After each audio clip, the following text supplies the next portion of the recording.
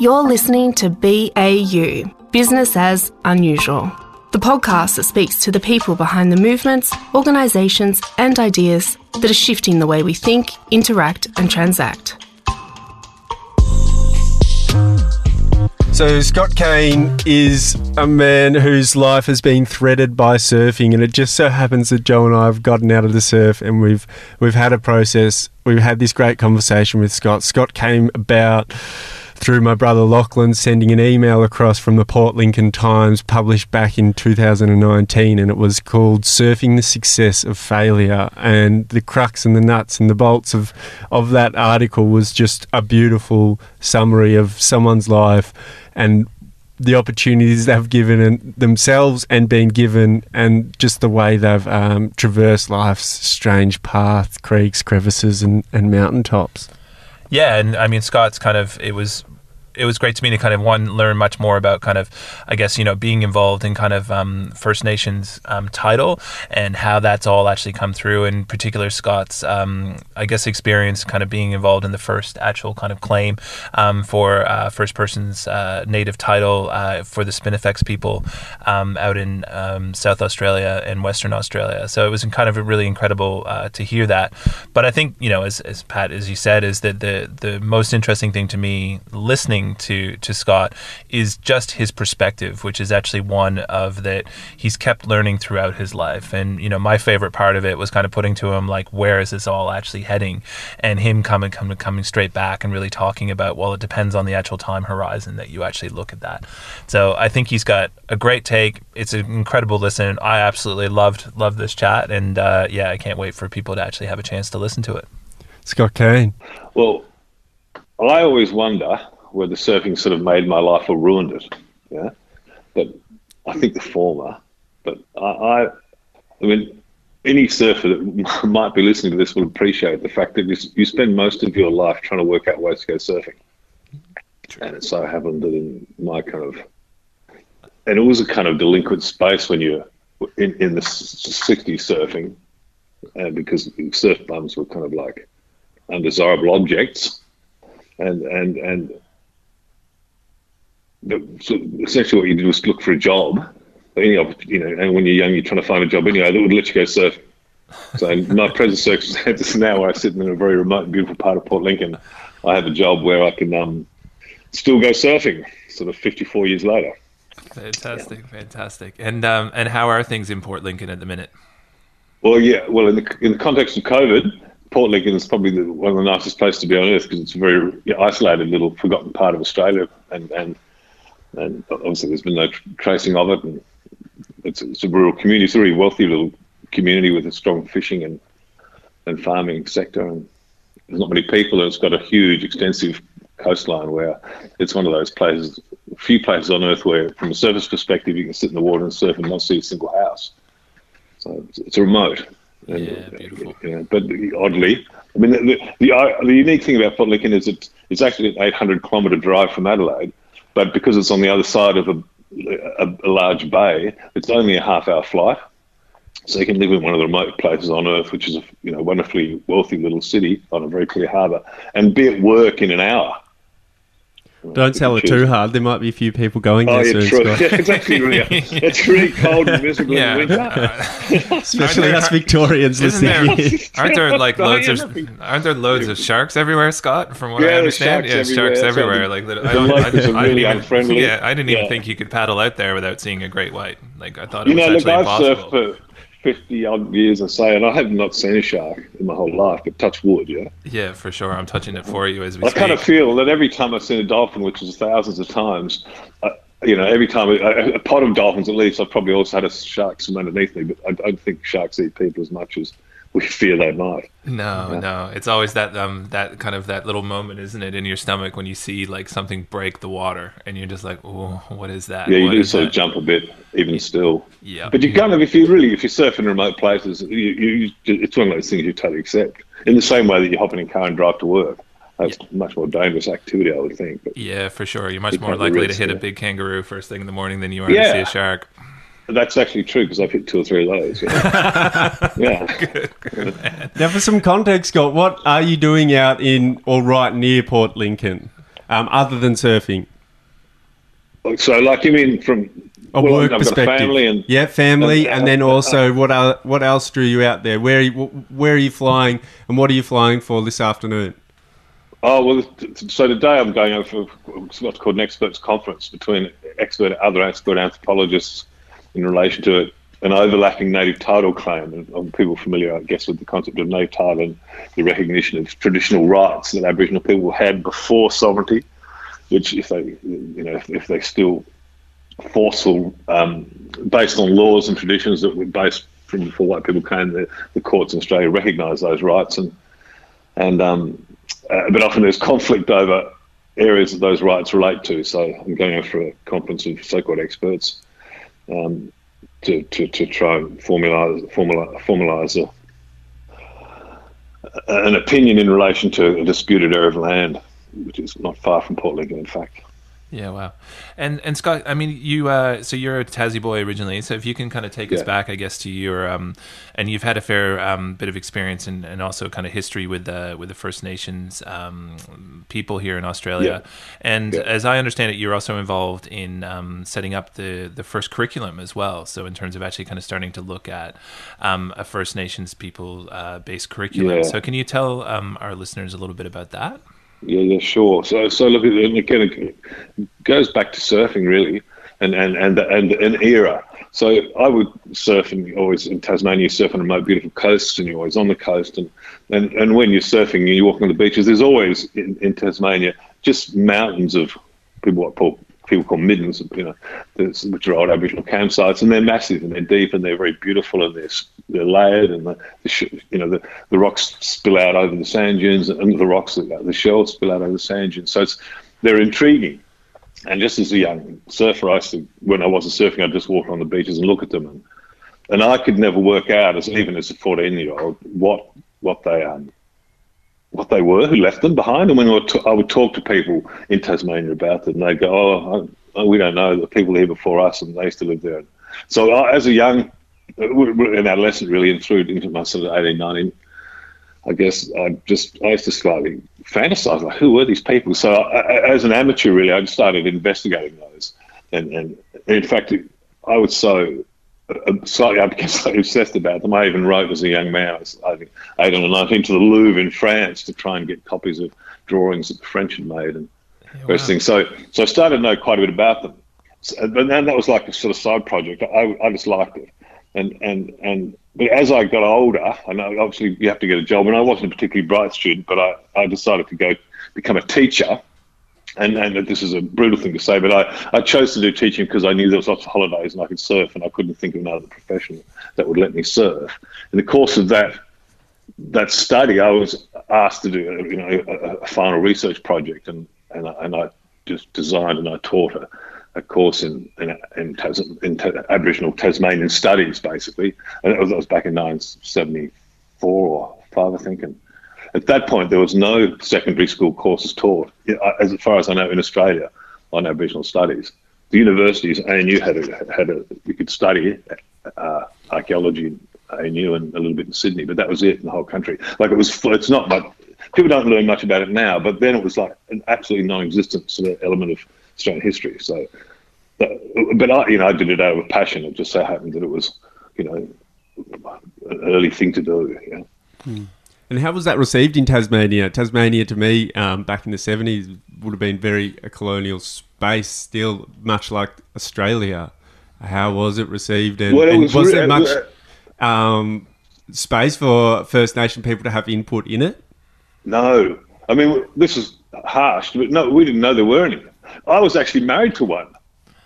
Really? No. You didn't know? Wow.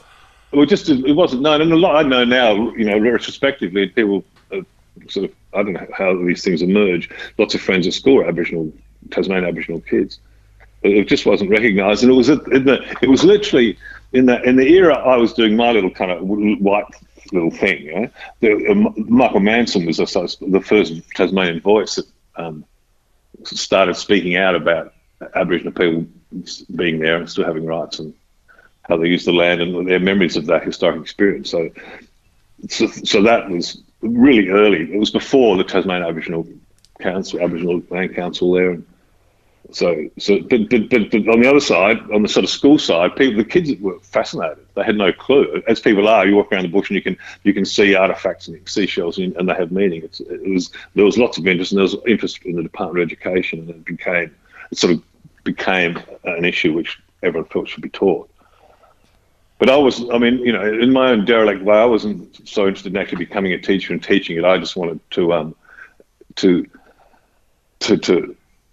surf and pursue it. And the irony was, because I became known as someone who had an amateur interest, or maybe some expertise in knowing what sites were and what they did, I got asked, this is in 1977, and so it's ancient history really, but I got asked by the state government to go and record an Aboriginal site on the northeast coast of Tasmania, in a really pretty coast, a place called Anson's Bay, where I can surf. And it was they asked me to go up there for 10 days and record this site, which was a pleasure for me to do, but also they paid me $200 a day. So in 1977, that was just like an unbelievable amount of money. Yeah, wow. And I earned $2,000 and sat on the coast and surfed and worked on my passion. So then I thought, this is unbelievable. I wonder if I could do this for a job. And in a sense, that's by chance, really, and lucky, fortunate encounters, that became my job. And that's kind of what I still do. And so, Scott, what did you study, and kind of where did you study? I mean, kind of take us back to that time. Kind of, I mean, we all have, you kind of describing Anson's Bay and kind of, this real kind of space. I think that Tasmania was at that point in time. But yeah, kind of what was life like at that point, and kind of where did you actually study, and what did you study? Yeah, well, look, I think, I don't know, maybe sometimes people get a little lucky break, and I was genuinely a delinquent kid, and I was, a surf bum, and I didn't achieve well. I was not I was a terrible student at teachers' college, but I'd written this thing, right, this little study, and through someone that knew someone, an academic in Canberra, a really famous now dead archaeologist and anthropologist, really called Rhys Jones, was in Tasmania, and he had read it and asked to meet me, and that for me as a just a sort of nobody beach kid was really terrifying. Anyway, he took me out in the bush and went and visited a site which is called Meg Smith. It had a hand stencil in it, which is a rare thing in Tasmania, Aboriginal art, hand stencil. At that time, in fact, it was the only one known. And this will sound really lame, but when we're looking at the site, he asked me, he was sitting up on a rock, and he asked me how this is pathetic really, how tall I thought the roof was of the cave. And I'd never in my whole life been asked a question. And not only did he ask me the question, but he actually wrote what I said down. I was almost froze. So I said, I think it's about 9 feet. I can remember it clearly. Yeah. He wrote it down. And because he was a grand scholar, and had a huge impact on me. Right? It was the first person quite seriously to take in serious note of something I'd done. And he subsequently, and I wasn't very good at school because I was a little bit dyslexic, and still am, and he was carrying a camera case which had on it, in that, you used to have those black sticky things which you'd press a letter into, and the letter would be risen but white. Yeah. It had on the back of the camera ANU prehistory, right, before white people wrote history. That was the department it was called in those days. And I read that, because I was dyslexic, as instead of ANU, I read it as a new prehistory. Right? So great. Yeah. I know. And he goes, and he just looked at me and said, you should go to university. And it was that mistake, right? He also thought I had a kind of quirky mind. Huh? And look, it's hard to explain in a way, but I think children that grew up in the 60s, and I was a bit after the baby boomers, but in that era, were seriously affected by their parents' experiences in the war. And in my case, this was some diversion, yeah? In my case, my father ran away from home at 13, lied about his age, ended up in the Merchant Navy at age 14, and in a world war. And he went around the world 7 times during that world war. So by the time he came out and left the Navy in his early 20s, he'd been around the world 7 times and seen things like, and I think our whole generation could barely conceive. So this is a bit of a detour, but I'll come back to your point. I felt as a young man I had to do something equivalent So having met Rhys Jones and been told I should go to university, still having no clue about my life, but also having finished my teachers' college, I took off overseas and travelled extensively, and effectively wanted to grow up and do something a bit like my dad, important, worthwhile. And when I came back, I literally went back to. I found Rhys Jones in Canberra. I'd actually been to a David Bowie concert in Melbourne, and the concert finished at midnight. And then I got on the night bus at 2:00 and drove up to Canberra, slept under the Commonwealth Bridge under the lake there. Yeah. And the next morning went into ANU and looked for Rhys Jones, right? And found his room, knocked on his door and said, "You remember me?" And he goes, "Yep." I said, "Would you help me get into university?" He goes, "Yep." And he got me into university through the back door, quite literally. Really? I got in and was allowed, and Professor Mulvaney was the father of prehistory. He was the professor at the time, and he helped, and I got at ANU with all I had to do was I was enrolled in a thing called a master's qualifier, which meant nothing and had no status attached to it. But if I got above 85% for everything, I would be allowed to do a master's. That was the condition. And I said, and because, so the links work back well now, because I'd done that one contract at Anson's Bay for 10 days, I had $2,500 in my pocket. So I hadn't spent it. I'd actually bought a little block of land in a place called Southport in Tasmania. I sold that for $6,000 and I could go to university.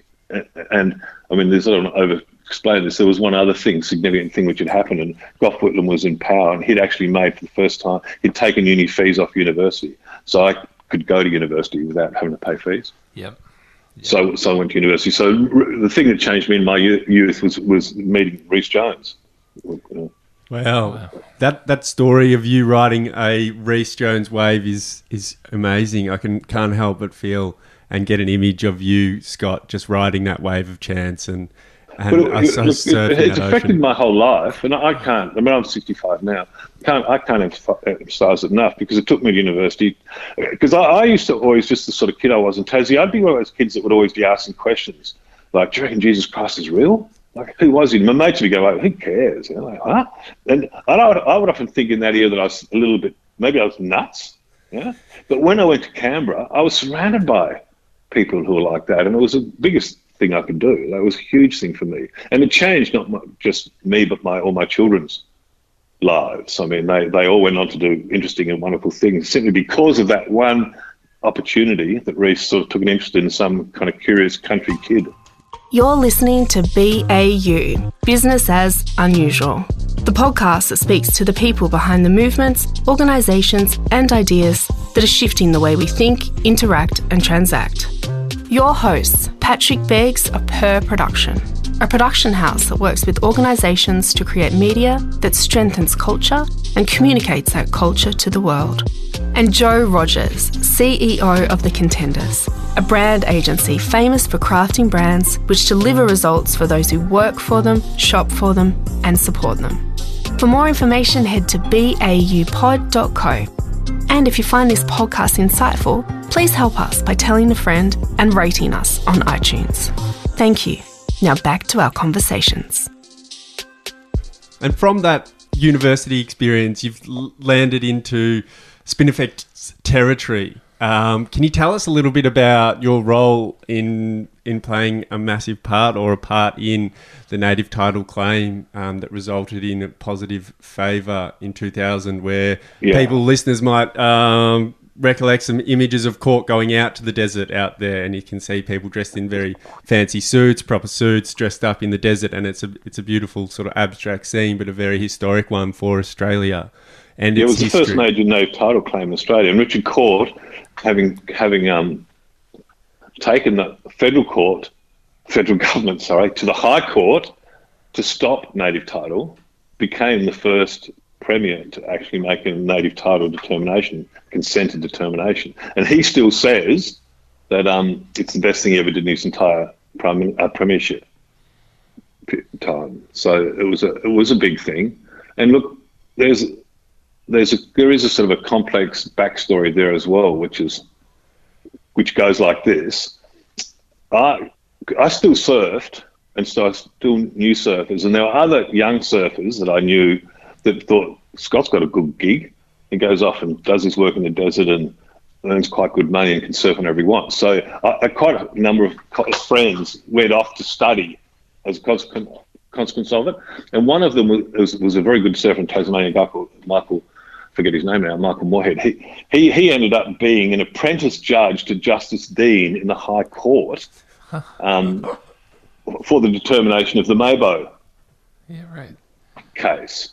But I didn't know that. I knew he did something in law, and he used to come and visit me, and we'd go surfing all the time, and he would talk all the time about what are rights and how can there be two systems of rights, and just talk to me about it. And we'd surf, and he'd talk, but he was actually trying to get his head around his own role, which I had no clue of until, after a period of time I discovered there was this thing called, so I knew about Mabo determination being formed before other people.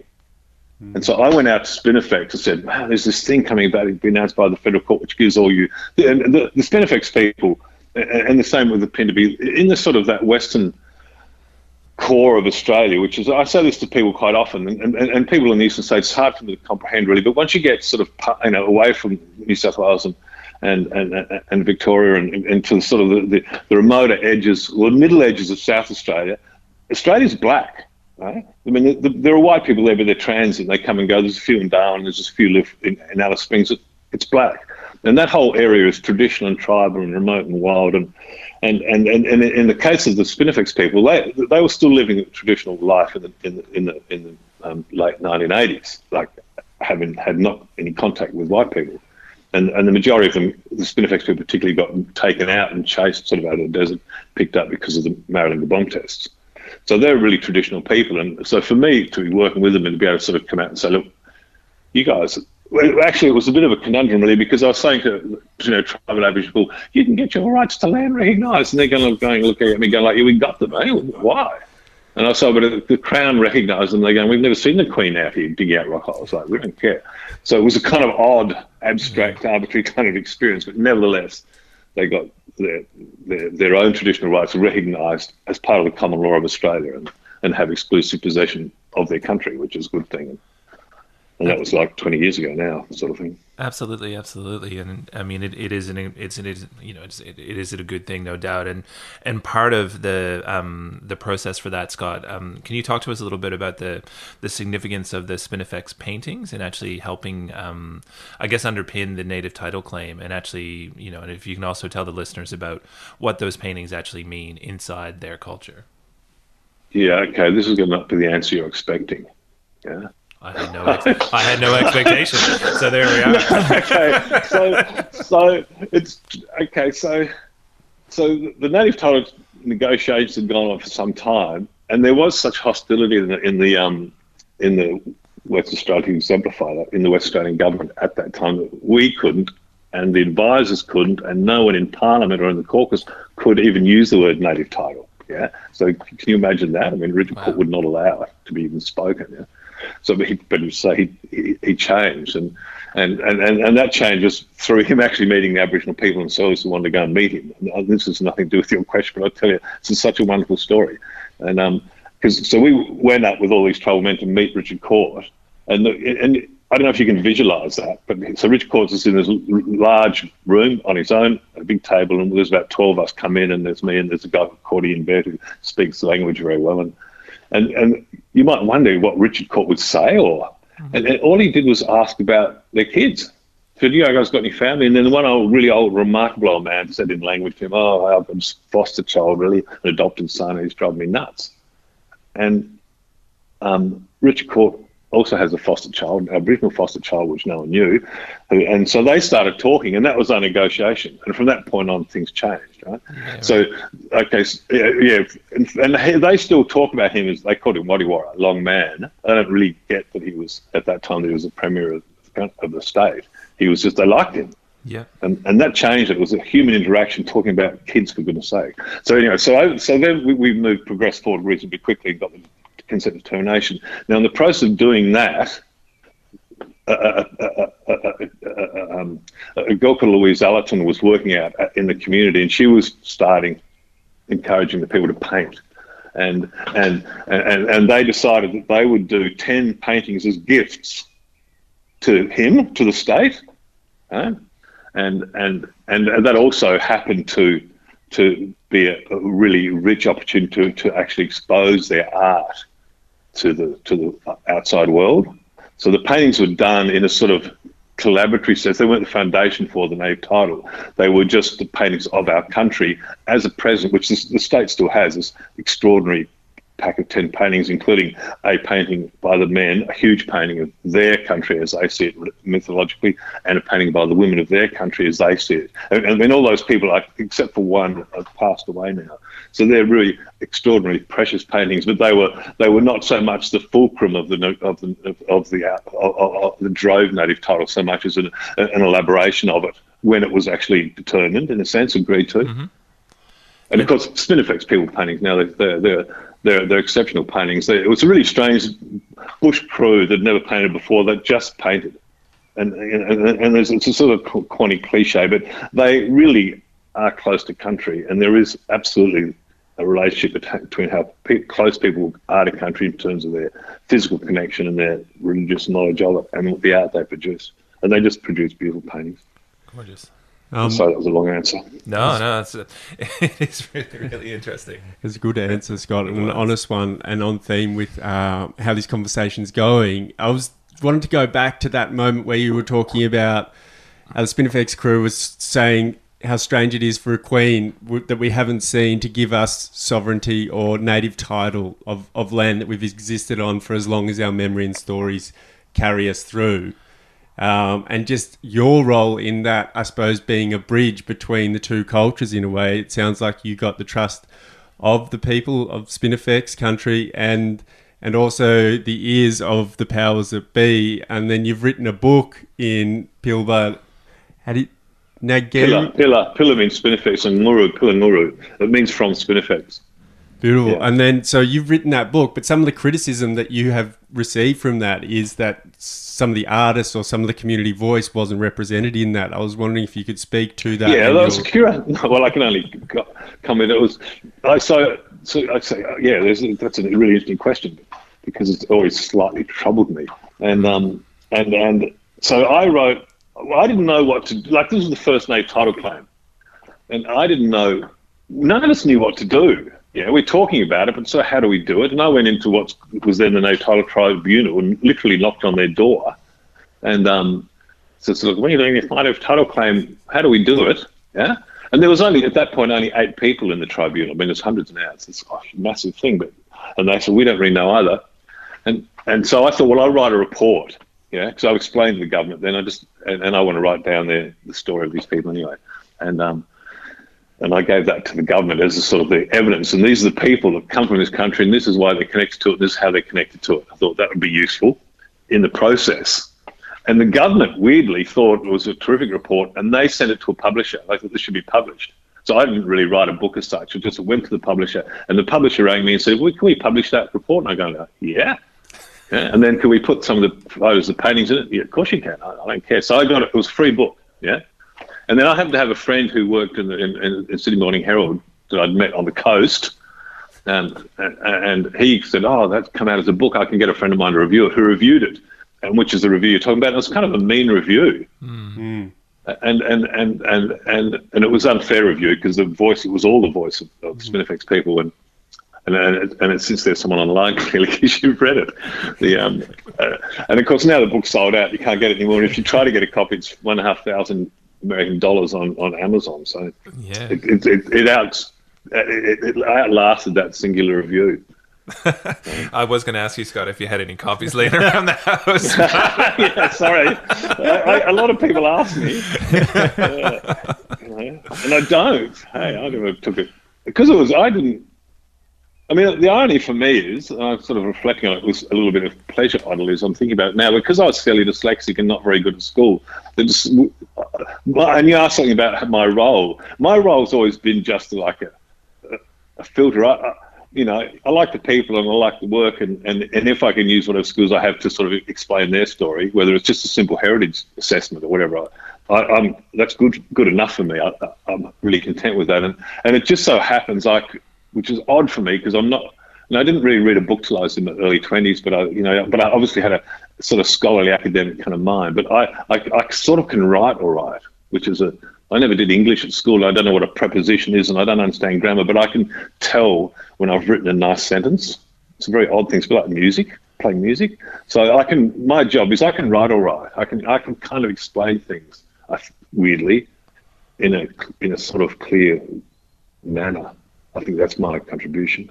Beautiful. It's not really dumbing it down, but I'm mindful when I write those, because you're writing them all the time, and if it goes bad, it ends up in the federal court, or like this afternoon I'll be in dispute with other experts about our views. But they're complicated things, and they are granting very powerful rights to people over very large areas of country, which in Australia we do through discussion and consultation, which is a remarkable thing. We don't fight, and there's no conflict, and it is sorted out. It's a curious characteristic of Australia, I think, that we sort of get things right in a weird way. And so I would always imagine when I'm writing these complicated cultural histories of people's kinship and religious relationships to land and concepts that white people aren't very familiar with, I always imagine that I'm writing for an educated, intelligent public servant who just doesn't know, has never been out there. So I sort of write mindful of an intelligent reader who's interested but unaware. And that's what my job, really.